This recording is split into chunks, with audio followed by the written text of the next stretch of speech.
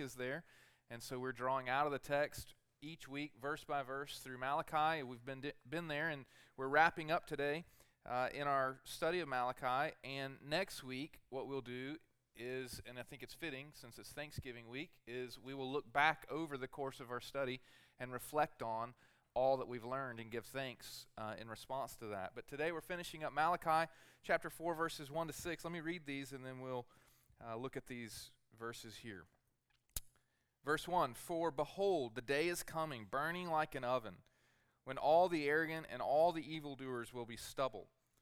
The day that is coming shall set them ablaze, says the Lord of hosts, so that it will leave them with neither root nor branch. But for you who fear my name, the Son of Righteousness shall rise with healing in its wings. You shall go out leaping like calves from the stall.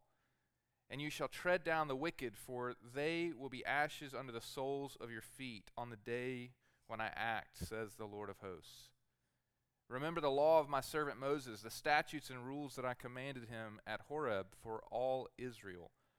Behold, I will send you Elijah the prophet before the great and awesome day of the Lord comes, and he will turn the hearts of fathers to their children and the hearts of children to their fathers, lest I come and strike the land with a decree of utter destruction." This word this morning, this text this morning, is so thick and meaty with information, historical, but also application and relevance for our lives. And sometimes when teaching the Bible, it's difficult because there's actually sometimes more that is left unsaid than can actually be said, and that's the case today. There's so much that we could go into and study today, but we're not going to be able to look at that. So I'll just say that at the beginning so that maybe you could look further and study further. There's a lot of references here to some things that we'll talk about and highlight, but may not get as in-depth into this morning. Just as a recap and a reminder, Malachi has been addressing Israel. He's one of the minor prophets. He's the last of the minor prophets, and many scholars lump all of the minor prophets together into what they think really is one book of 12 books, and their message is consistent. Judgment is coming. Therefore, repent and return to the Lord. Return to Him. That's the message of the minor prophets. It's really the message of all of the prophets, but that's been the message of the minor prophets, and now it's the message of Malachi. And he's addressing Israel, and he has been, and we've looked through this study, because they have raised their fists to God, and they've cried foul. They have looked around them at their own oppression, their own circumstances, the situation that they found themselves in. They're looking at the evildoers and the arrogant, and they're seeing them, what they think is prosper, while they suffer, and they are saying, God, what gives? This is not fair. I got a phone call 2 weeks ago on a Sunday night after I left the service. I got a call from a friend, and he called, and I picked up the phone, and he's just bawling his eyeballs out on the phone. He's crying. I said, "What's going on? What's wrong?" And she said she's leaving me. And I said, "Man, I'm so sorry. Where are you? Let's get together. Let's talk." And so we got together and we started talking, and his wife had just let him know that she's leaving him, that she's out. Why? She didn't give me a reason. She just said she's leaving. And he is wrestling with and reeling over, I've done everything. I've tried to be faithful. I've tried to be true. I've tried to give her everything. I've tried to do everything that I'm supposed to do according to God's word. I've tried to be faithful and obedient. And his words, it's just not fair.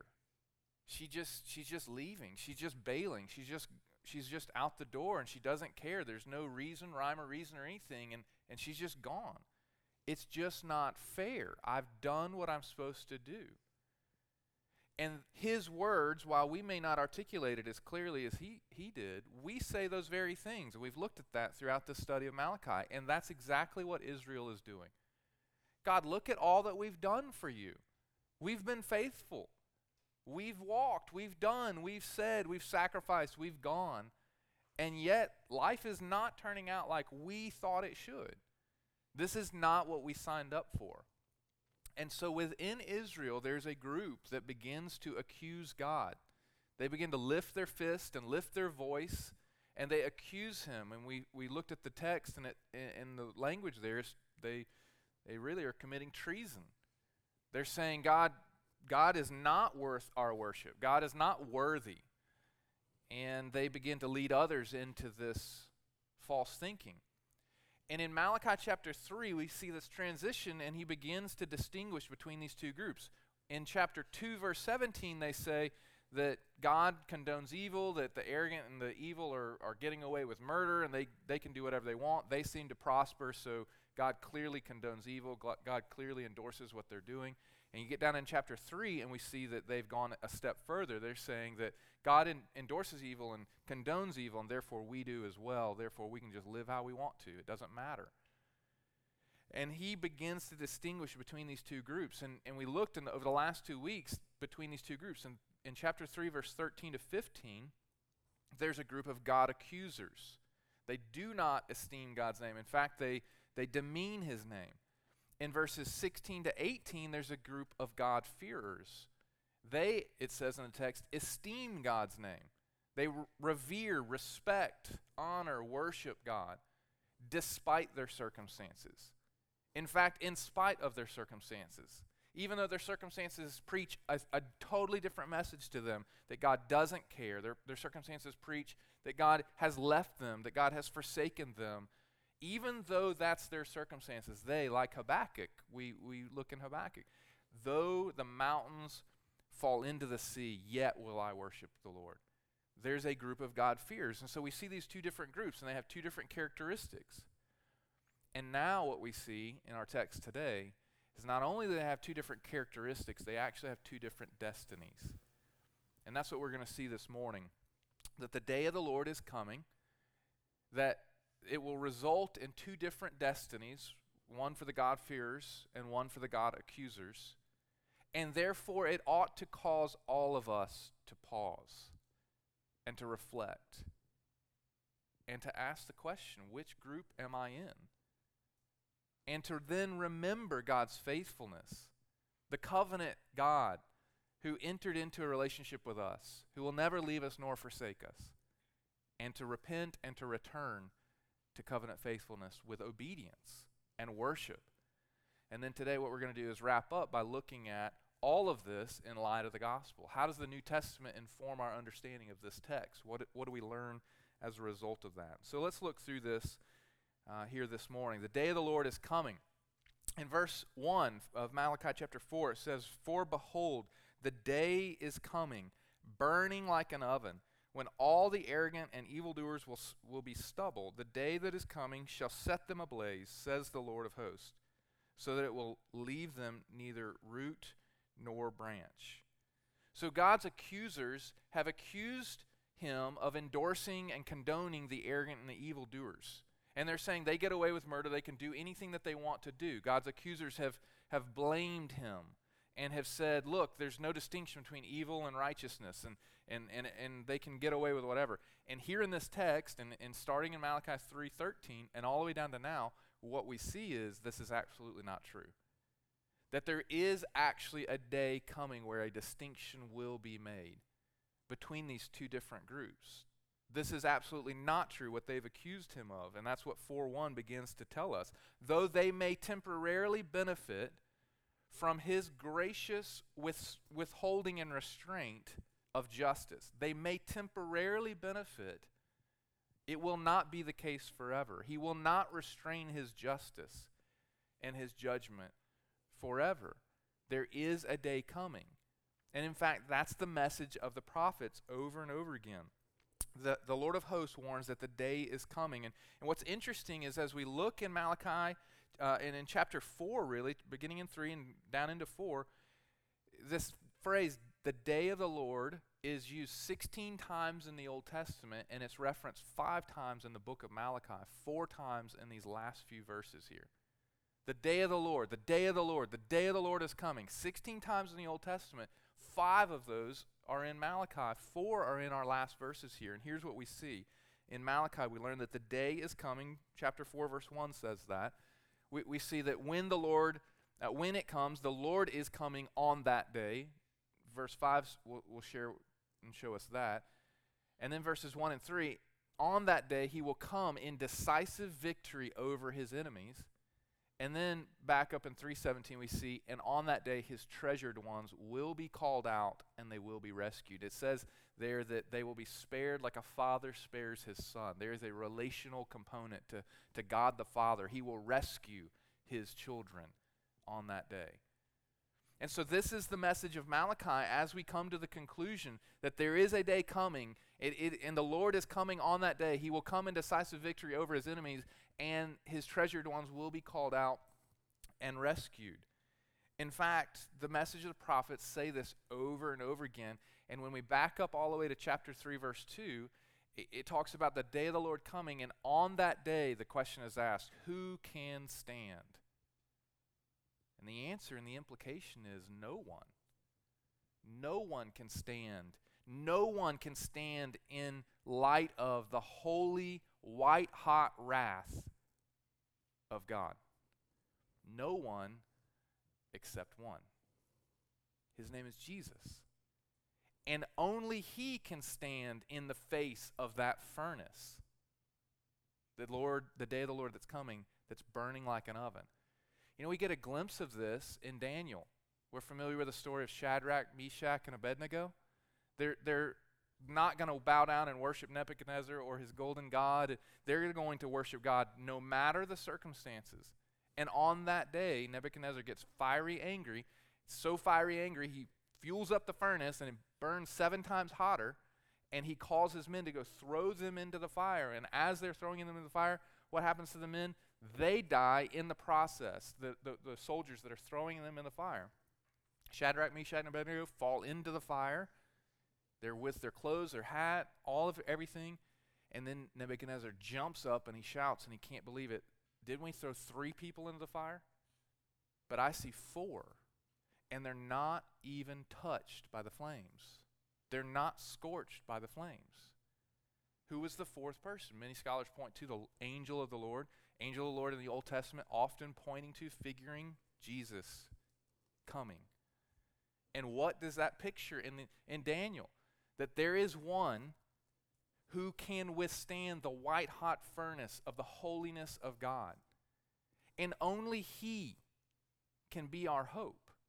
Only he can rescue us. Only he can be our rescue and our salvation. And if he is our hope, and if he is our trust, then we, like Shadrach, Meshach, and Abednego, will be spared. We will be covered by his protection. So this idea of the day of the Lord is coming as fire is not new. In fact, this is how the prophets talk all throughout the Old Testament. Isaiah chapter 66 verse 15 says, "For behold, the Lord will come in fire, and his chariots like the whirlwind to render his anger and fury, and his rebuke with flames of fire." Joel, Isaiah, Zephaniah, Jeremiah, Ezekiel, they all reference the Lord coming and his coming, the day of the Lord coming in fire, burning like an oven, fiery, hot anger and wrath. Now, we don't like that imagery. We don't like to see this idea of a God who is angry. We don't like to hear sermons of fire and brimstone. We don't like to talk about God and his wrath. But friends, brothers and sisters, if we don't have that dark backdrop, then the beauty of the gospel does not sparkle. We have to have his holiness, and we have to talk about his holiness. Because against that dark backdrop, against his wrath, against his judgment, and the day of the Lord that's coming, is this beautiful, amazing, startling, sparkling good news of the gospel. That there is one who will rescue. There is one who will come. There is one who will redeem. There is one who is our Savior. And that's the good news of the gospel. And that's what makes it good news. If you don't talk about his holiness, and we don't talk about the day of the Lord, and we don't talk about judgment, then the good news loses its luster. It loses its sparkle. And so this is what the Malachi is talking about. This is what the the Old Testament writers talk about regularly. This is what the prophets talk about, and the minor prophets in particular. They are presenting this dark backdrop of judgment. And here's what's beautiful about this passage, is that Malachi says, the day of the Lord is coming, and there will be judgment, and those who do not repent and do not return, and those that do not submit, and those that continue to raise their fist in rebellion, and those that continue to lift their weapons against God, and those that continue to accuse him, and those that continue to not fear him, they will face final and ultimate judgment.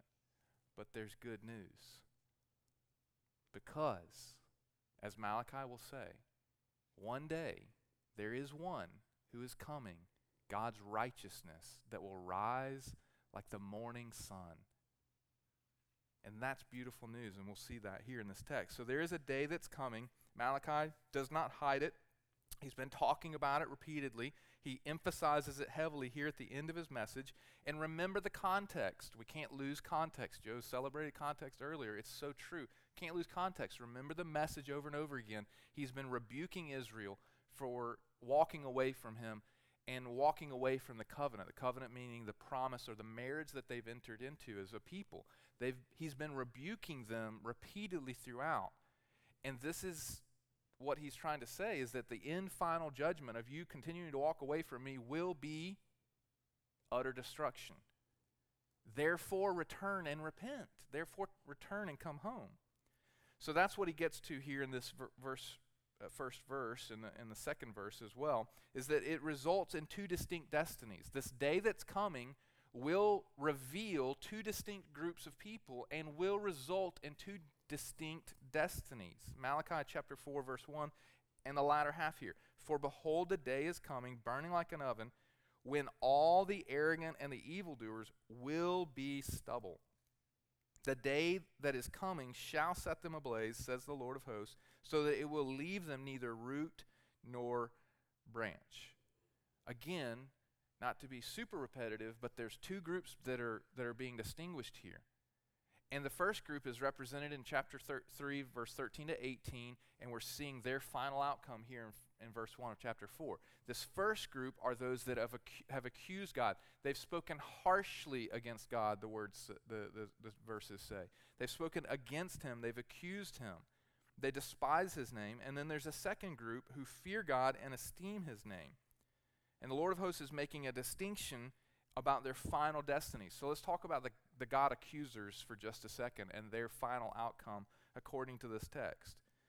According to this text, on them will come final, ultimate, total ruin. This means that for Israel, who is despairing of all of those around them that are accusing them, oppressing them, and crushing them, that this will not be how it ends. This will not be forever. That there is hope.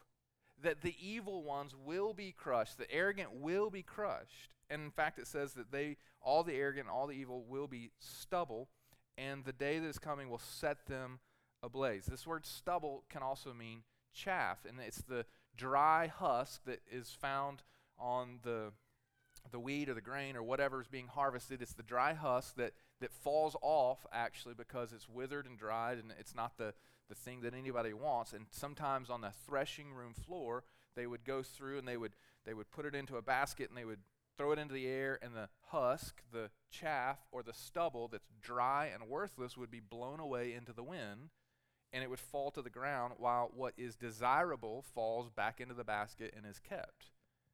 Now, what they used to do would be to then sweep up the stubble or the chaff, and they would throw that into the fire, and it would be destroyed forever. And this is what Malachi is saying. But he goes further. It's not just that they will be like stubble and burnt up and set ablaze. In fact, they will be left with, the text says, no root or branch. And that's vivid language. That's vivid Old Testament language, and it means something, and Malachi's audience would have heard it. This doesn't mean that they will just be burnt up. It means there will be no memory of them, there will be no future, there will be no posterity, no children, no inheritance. And so if you look through verses like Job chapter 18, verses 16 to 21, or Amos chapter 2, verse 9, it talks about those who will be cut off forever from the land without memory or descendants. Job 18 says this, his roots dry up beneath, and his branches wither above. His memory perishes from the earth, and he has no name in the street. He is thrust from the light into darkness and driven out of the world. He has no posterity or progeny among his people, and no survivor where he used to live. They of the west are appalled at his day, and horror seizes them of the east. Surely such are the dwellings of the unrighteous. Such is the place of him who knows not God. So in other words, those who reject God have no future. Those who abandon him, rebel against him, lift their fists and their weapons against him have no future. The branches will dry up. The roots will dry up. They will be no more. There will be no future for them. Now, this same root branch illustration analogy is used in the positive in the Old Testament as well, in places like 2 Kings 19:30 or Psalm 80 verse 10 or Isaiah 37 verse 31. In all three of those cases, it's talking about those who obey God, who walk under his teaching and authority, who submit to him, who trust him, who look to him, who fear him. Those will see branch bloom and blossom. Those will see roots driven deep. They will be blessed. In other words, there will be prosperity or blessing as a result of submission to him and obedience to him. So the point that Malachi is making is that there will be a day where the arrogant and the evildoer will be consumed. Where the arrogant and the evildoer will be no more. Where there will be utter and complete and total destruction. Now, let's bring in a little new understanding from the New Testament teaching. We understand from the New Testament in Revelation chapter 20 and other places in Matthew chapter 25 and Matthew chapter 3 that there will be a day of distinction between the wheat and the chaff, right? Jesus says this in Matthew chapter 3, that he comes with a winnowing fork in his hand, that he will make a distinction. Matthew chapter 25 makes the same point and the same distinction. There will be a distinction between those that fear the Lord, trust in Jesus, and those that don't fear the Lord and don't trust in Jesus. And Revelation chapter 20 also makes this same distinction. And it says that there will be a day of judgment where everyone will face a day of judgment. Those that believe and those that don't. Those that believe, it says, will be face a day of judgment and resurrected unto righteousness or unto worship or unto heaven or unto relationship with God. Those that do not believe will face a day of judgment and be resurrected unto eternal punishment. What's important for us to understand is that the New Testament and Old Testament don't contradict one another. There's not a teaching of annihilationism in the New Testament or the Old Testament where those that are evil and arrogant will just be annihilated forever. What the teaching is that they will face the opposite of eternal relationship with God. That is eternal knowledge of separation from him. That's the worst that someone could ever experience. Annihilation would be grace. Annihilation, complete eradication totally, would be actually grace. But what they will experience is the eternal knowledge of their walking away, of their rebellion against God. That's devastating. And Malachi is emphasizing that there will be a day where their posterity will be cut off, where they will be set ablaze, they will be burned up. And this is not good news. This is not meant to be encouraging. This is meant to be startling. It's meant to shock us. It's meant to shock them. It's meant to wake them up from their stupor. Because if they persist in sin, this will be the reality for them. If they persist in rebellion, this will be the reality for them. But there's good news. There is hope. He's calling them home. He's not crushed them yet. He's not destroyed them forever yet there is a chance still to repent and to come home. And that leads us to this second group and the good news for them, those who fear the Lord, the God-fearers. The God-fearers will experience something radically different in terms of their final destiny. Malachi 4:2 says that the second group will experience something far different from the scorching heat of the furnace. What does it say? But for you who fear my name, the Son of Righteousness shall rise with healing in its wings. You shall go out leaping like calves from the stall, and you shall tread down the wicked, for they will be ashes under the soles of your feet on the day when I act, says the Lord. There is so much symbolism and so much meat in that one verse. So much history and so much actually prophecy in this one verse. So first, they will experience God's righteousness rising upon them like the bright morning star. We're told that in that will come healing, joy, and victory. So let's look at these four things here. The rising righteousness of God that will appear one day, that will just manifest one day, the rising righteousness of God, and in it will be healing, joy, and victory. So first, the coming day of the Lord will result in the righteousness of God being fully revealed. Psalm 37, Isaiah 58:8, both communicate similar concepts, that on this day in the future there will be a sudden appearing like the bright shining sun, like the noonday sun, like the rising of dawn, of the sun at dawn, where God's righteousness will be made apparent, will be clear. There is a day coming when God's righteousness will rise like the sun, and it will be unmistakable. It will not be missed. And on that day, when the Lord's righteousness appears, it will bring with it healing in its wings. Healing in its wings. The Hebrew word can be translated as peace or healing, but it's comprehensive. It's complete healing. Sometimes in the Hebrew we talk about shalom. Shalom is the complete reweaving of something that's been ripped and torn apart.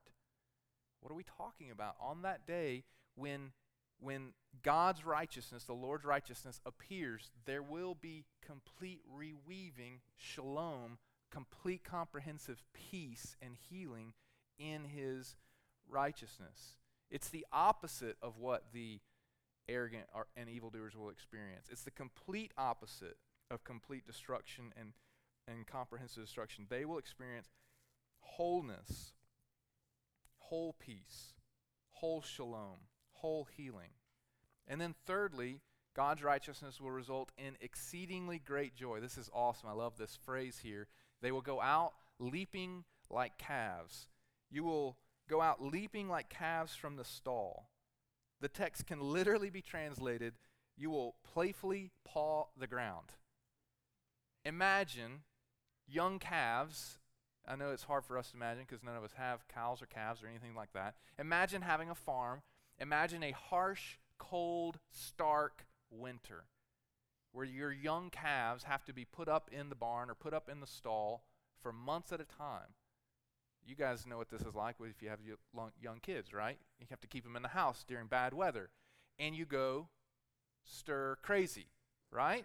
And so imagine on that first beautiful spring day when the sun rises and warmth is in the air and the snow has melted and you can let the kids out or the calves out. And what do? They run out and they're leaping for joy because we don't have to be stuck in the barn or in the house any longer, right? There's joy at this day. That's what's going to happen. There is exceeding or exuberant joy is what the language is carrying there. And then finally, when God's righteousness appears, evil will be undone. It says here, and you shall tread down the wicked, for they will be ashes under the soles of your feet on the day when I act, says the Lord of hosts. This idea here is the complete reversal of all that is evil, all that is broken. So there's going to be, on the day that the Lord's righteousness appears, a complete reweaving of all that's been ripped apart and torn. And there's also going to be a complete reversal. All that is arrogant and evil will be crushed and put under. and all that is righteous and holy will be lifted up and exalted. There's a complete reversal of things. That which is evil will be crushed under your feet, will be trampled under your feet. Does it sound familiar to anything in a promise that was made in Genesis chapter 3, verse 15? That one day, that a woman will have a child, and that child, though he will be wounded, will crush the enemy under his foot. Do you see this amazing prophecy that's here? It's like, hey, here, this is going to happen in Genesis chapter 3, verse 15. And here in Malachi, it's like, remember that it's coming. That day of victory. That day when all things will be reversed. In The Lord of the Rings, Samwise Gamgee asked, is everything sad at the end? Is everything sad going to come true or untrue at the end? Is everything sad going to come untrue in the end? And the answer, according to the scriptures, is yes. All of those who fear the Lord will experience this great reversal where all that is evil will be crushed under and all that is holy and righteous will be elevated and exalted and lifted up. So this leads us to ask some very important questions. We've already kind of hinted at it and already talked a little bit about it. It begs the question, which group are you in? Which group are you in? Are you in the God accusers? Are you in the one that does not esteem his name, does not fear his name? Are you in the one that ignores him, that brings him half-hearted worship, that ignores him as the holy and infinite Lord of hosts? Or are you one of the God-fearers who esteem his name, who recognize him as infinite and holy and good and great and gracious? Which group are you in? This begs us to ask this question, this text does. Another question that it begs to ask is, and this is what they should have been asking, is, am I prepared for this day? Am I prepared for this day? They should have been asking that question, and that's why Malachi brings it up to their attention. Are you prepared? Have you repented of your sins? Have you submitted to God as king and ruler over all things, including your life? For us, through the New Testament, have we submitted to Jesus as Savior, or are we continuing down the road of attempting to be our own functional saviors? This text forces us to ask these questions. Another question it forces us to ask, and this is a hard one for us, is, do you actually believe there will be a final day of judgment? Is this how you live your life in light of a final day of judgment? You say, what do you mean, Neil? Are you crushed in despair by tragedy, adversity, and the circumstances of life? If you are, then you are not fully conscious or aware that this is not all there will be. Now, I'm not saying that we don't hurt when we face tragedy. I'm not saying we don't hurt like when my friend called me on Sunday night 2 weeks ago. I'm not saying that we don't hurt when tragedy strikes us. I'm saying, are we crushed in despair? If we're crushed in despair, then we don't recognize that this world is not all there is. The way that we're living is not all there is. There is a future hope when God will restore and right all things. That gives us hope. And then another question this text begs us to ask is, what is your hope on that day? What will you present before God? Will you say, God, look at all that I've done for you. Look, I attended Mars Hill all those years. Look, I lifted my hands when Joe told me to lift my hands. Look, I read my Bible all those times. Look, I did all these things. Look how much I gave. Look how much I sacrificed. Look how much I did. Will that be what you present, or will your hope be in something greater? Will your hope be in the only one that can shield you from the white-hot furnace of the wrath of God, Jesus? Will you say, I despair of myself. I despair of my own abilities. I can't bring you anything. Only Jesus can satisfy your wrath. He is my hope. He is my rescue. He is my redeemer. Thanks be to God. Thank you, God, that you sent him on my behalf. I lay claim to him. He is my righteousness, as John Bunyan said. What is your hope on that day? According to the text, what we've looked at already, only those marked by relationship to God, only those marked by repentance, only those marked by fear of the Lord, only those who esteem his name will be spared, and they will be spared like a father spares his son. He will come to the rescue gladly. That's good news. That's great news. That is cause for celebration. That is cause for adoration. That's cause for worship. That's cause for response. I live in light of that now. Not to gain that, but because he has offered that to me and in response to that. Therefore, and that's what leads us next to our third point here, therefore we have to remember and return. In light of that, if we're part of the group that is continuing to accuse and walk away and rebel, if we're in part of that group, in light of that, then we must repent and we must return. And in light of this text, if we are part of the God-fearers, those that recognize and worship and celebrate him, then we must continue to live a life of repentance, but we do that, according to the text, by remembering his commands, by remembering his covenant, by remembering the relationship we entered into with him and returning. And that's where he goes next here in this text. So as he ends the book, like a good writer and like a good teacher, he ends with the two primary points that he's been trying to address the entire book on display. The Lord's covenant. The Lord's covenant has been one of the primary points that he's talking about, and then the Lord's coming day of judgment. These are the two things that Malachi has been emphasizing throughout. These are the two things that the prophets have been emphasizing throughout. That God entered into a covenant with Israel. That God entered into a relationship with him, with Israel. And that we must walk in obedience to that. There is a day coming, and those that are not walking in covenant faithfulness and walking in obedience and walking in that relationship must repent and must return. This is the two thrusts that he's been talking about, and that's what we get in these last few verses. And again, they're packed full of meaning and significance.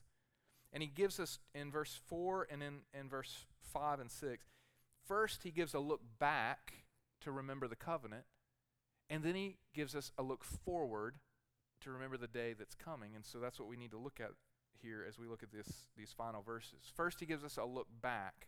In Malachi 4:4, it says, "Remember the law of my servant Moses, the statutes and the rules that I commanded him at Horeb for all of Israel." So the imperative in Malachi 4:4 is to remember. Remember. Jack mentioned this last week, but just as a reiteration, when you remember something, it means to do something. When you remember his covenants, or you remember his ordinances, you remember his teachings, it means to walk in light of those things. That's certainly part of what's being said here, but it also means to not forget. Don't lose sight of the relationship that the Lord of hosts entered into with Israel. Don't lose sight, don't lose perspective, which is exactly what this group of Israelites has done that's been accusing him. Don't lose sight, don't lose perspective on this great and amazing, gracious, loving, benevolent God who entered into a relationship with his people, who established them out of nothing. So there's certainly an emphasis on doing the law, walking in obedience, but the primary emphasis is on remembering the covenant relationship that God entered into with his people. He said, Neil, I hear it, I see it, remember the law of my servant Moses, but what else is saying, making that emphasis so clear to you? This mountain, this referenced. This mountain is Mount Horeb. Now Mount Horeb and Mount Sinai can be used interchangeable for that moment, that time where God entered into a relationship with Israel and gave the 10 Commandments. We're familiar with Sinai and the 10 Commandments, but Mount Horeb is used interchangeable to reference that same occasion. But what Malachi is likely doing is referencing something, a time in Israel's history. He's probably alluding to Deuteronomy chapter 4 and 5. In Deuteronomy chapter 4 and 5, no less than 18 times does it say, remember lest you forget.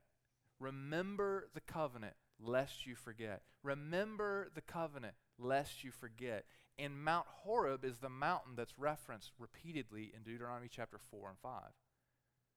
So what's being said here is to remember the covenant, remember the relationship. Do not forget the relationship that God established with you, that God entered into with you. Do not forget it. Don't forsake it. Continue to walk in light of it. Do you recognize, do you stand in awe of the fact that the God of the universe established a relationship with you and me?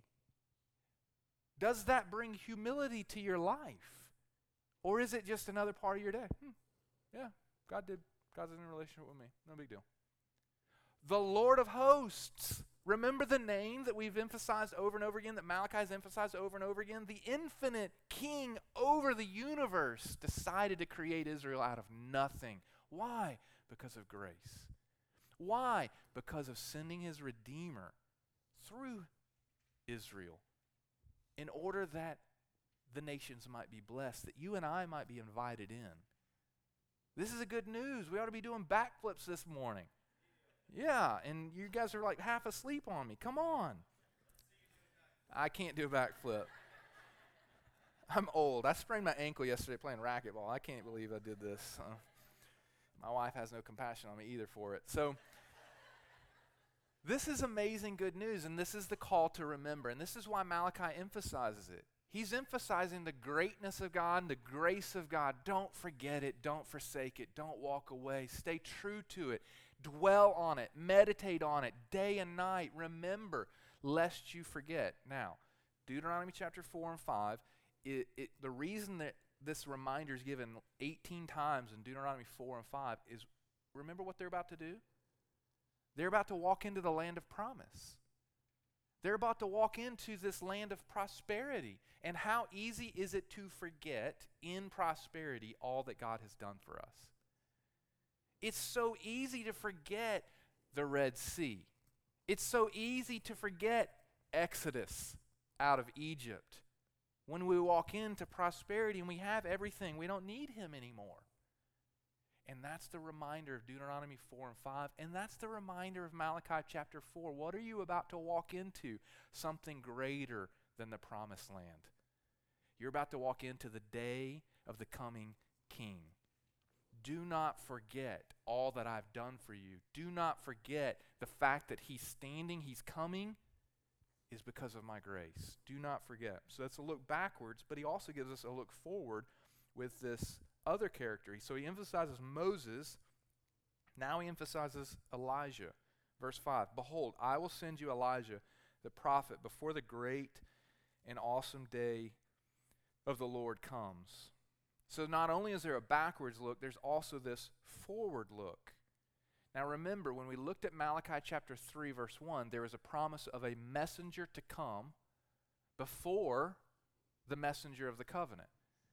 And when we looked at Malachi 3:1, we talked about an emissary or a messenger that precedes the king is a gracious offering to clean up your city, to clean up your act. In other words, when you send the emissary, the messenger, before the king, there was always a call to clean up. Come, the king is coming. Clean up, clean the streets, straighten the roads, clean up the trash out of the gutters. Repent is the message. And that's the message here. In Malachi chapter 3:1, there's a messenger coming. In Malachi chapter 4:5, there's still a messenger coming. The king has not yet arrived. What does that imply? There is still time. There's still hope. There's still a chance. Do you see how gracious God is? It's dripping from the pages. They've offered him mangled roadkill as worship, and he didn't smite them. He should have destroyed them. Instead, he says, repent and come home while there's still time. And here, behold, I send you Elijah. the prophet before the great and awesome day of the Lord. Now, what's interesting, and we have to ask the question, why Elijah? Why is he referencing Elijah? Remember Elijah. Elijah was a prophet to a rebellious people. Remember, Elijah had a mountain that he went up on to meet with God. Do you know what mountain that was? Mount Horeb. Mount Horeb connects both of these. Look back and look forward. And what did Elijah do on that mountain? He went up on that mountain and he was scared, he was terrified, but he was retreating to that mountain. And God asked him twice, Elijah, what are you doing here? And what is Elijah's answer? Your people have forsaken the covenant. And he pridefully says, and I'm the only one that cares.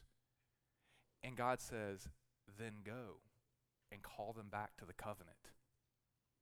What is Elijah's role? To go to a rebellious people, to call them back to the covenant. Now, we know and we understand, looking back through the New Testament, that the New Testament writers said that this Elijah-like figure is John the Baptist. And what was John's role? His role was to prepare the way for the king, to call people to repent, to preach a message that announced judgment is coming, the king is coming, clean up your towns, clean up your streets, repent and come home, because this judgment is coming and there will not be grace forever. And what's interesting is when we look through the New Testament, there's several verses we could look at. You could look at Luke 1:17, and we're told there that John, talking about before he's born, an angel of the Lord appears and says that he will come in before the Messiah in the spirit and the power of Elijah to turn the hearts of the fathers to the children and the disobedient to the wisdom of the just, to make ready for the Lord a people prepared. The angel of the Lord is saying this about John the Baptist, saying, hey, you know that promise of an Elijah-like figure coming in the future? John's going to be him. John is he. And then we could look at Matthew chapter 17.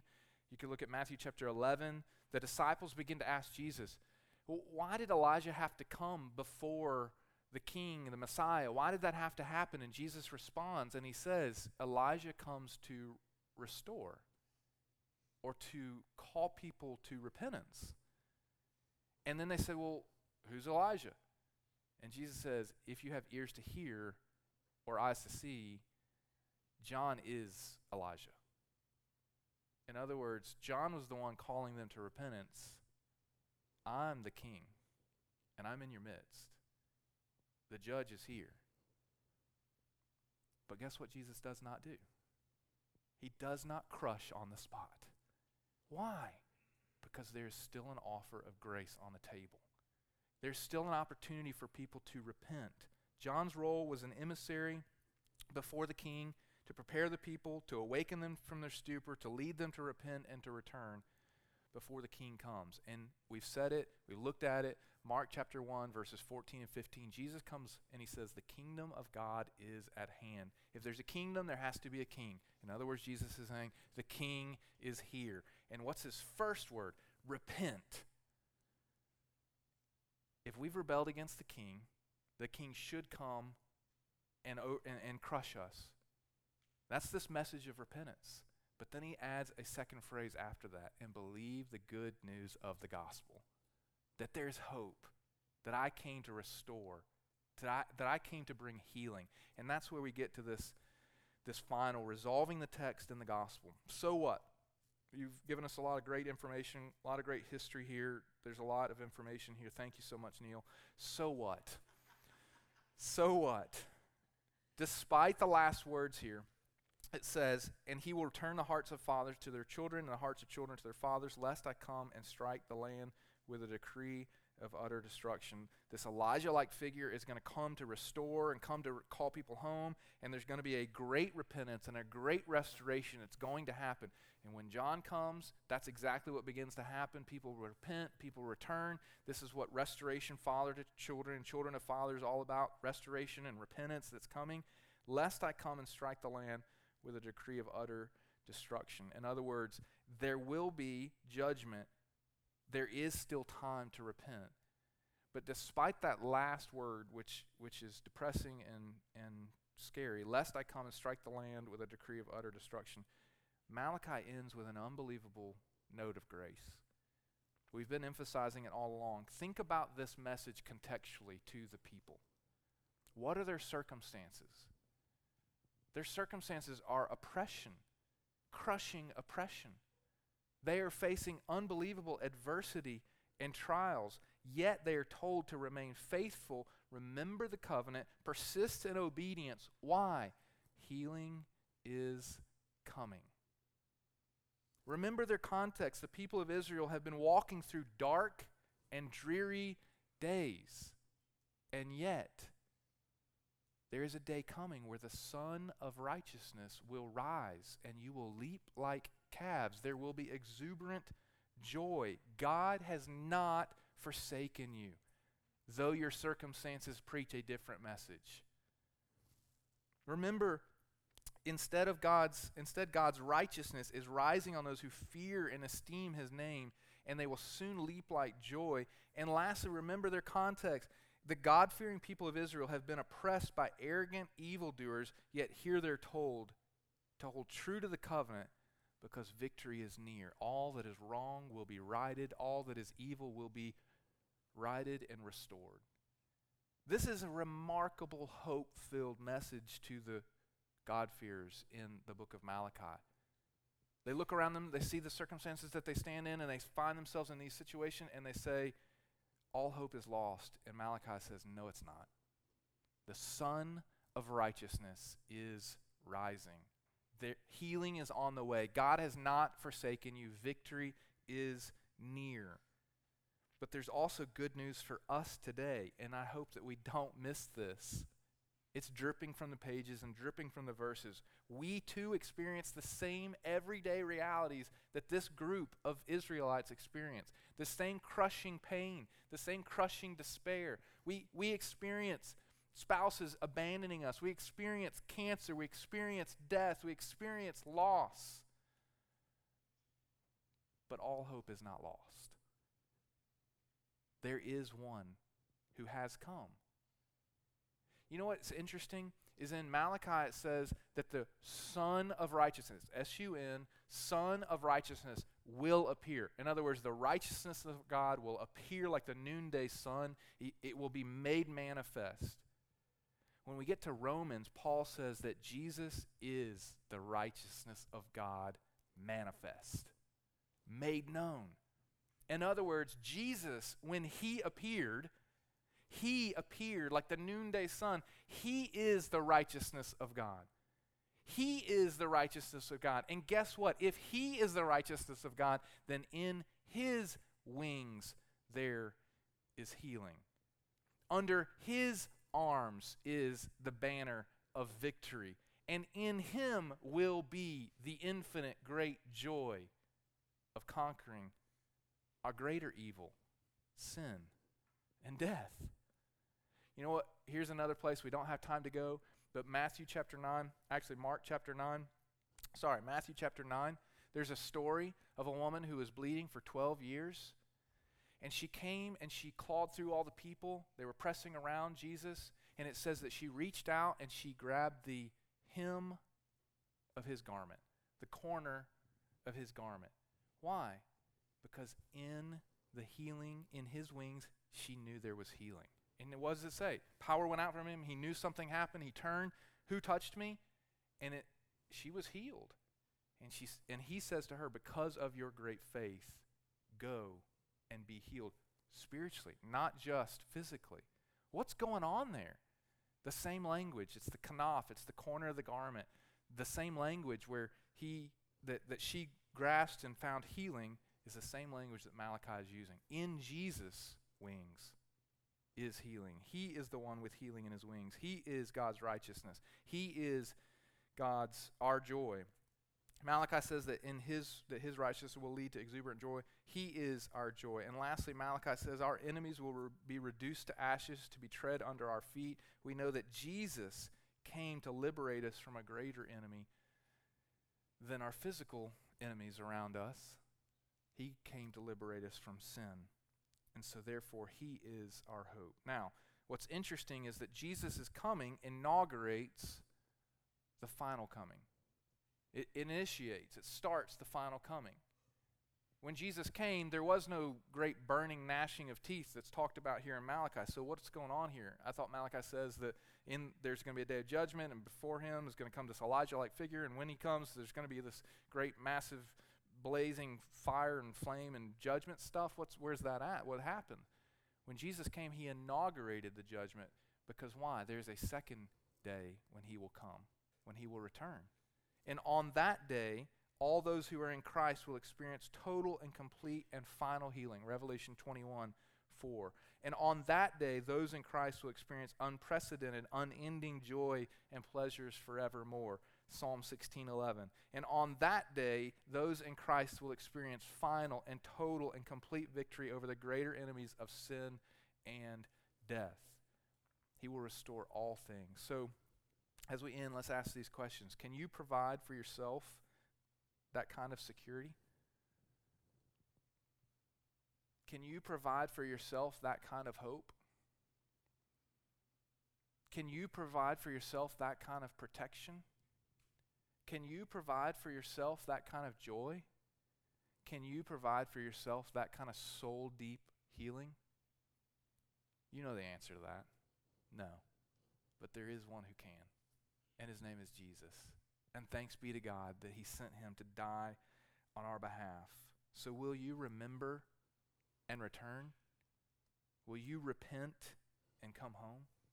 Do you know Jesus as your Savior, as your healing, as your hope, as your joy, as your Savior? If not, today's the day of salvation. Today's the day of the opportunity. And there are people around you that want to tell you about him and celebrate him. I, Joe, others, people in our midst, our elders would love to talk to you about that if you don't know him. Let's pray. Father, there's so much in this text. We didn't even scratch the surface. Holy Spirit, I pray that you would illuminate your word. I pray that you have and you will. I pray that you would take us, and this week as we celebrate Thanksgiving and we're thankful for all the many blessings that we have, I pray that we would not forget the ultimate blessing that we have, and that is a Savior. That we would not forget what you did for us on the cross. And why did you do it? You did it in grace. You did it in love so we could be reconciled to you. Jesus, you are our hope. You are our covering. Lord, thank you for this word this morning, for this challenge this morning. May we remember and may we return. May we not take it for granted. May we not blow it off. May we live in light of the second coming when all things will be restored. May we not be crushed in despair despite our circumstances, but live in hope because we know there is a day when you will right all things. We pray all these things in Jesus' name. Amen.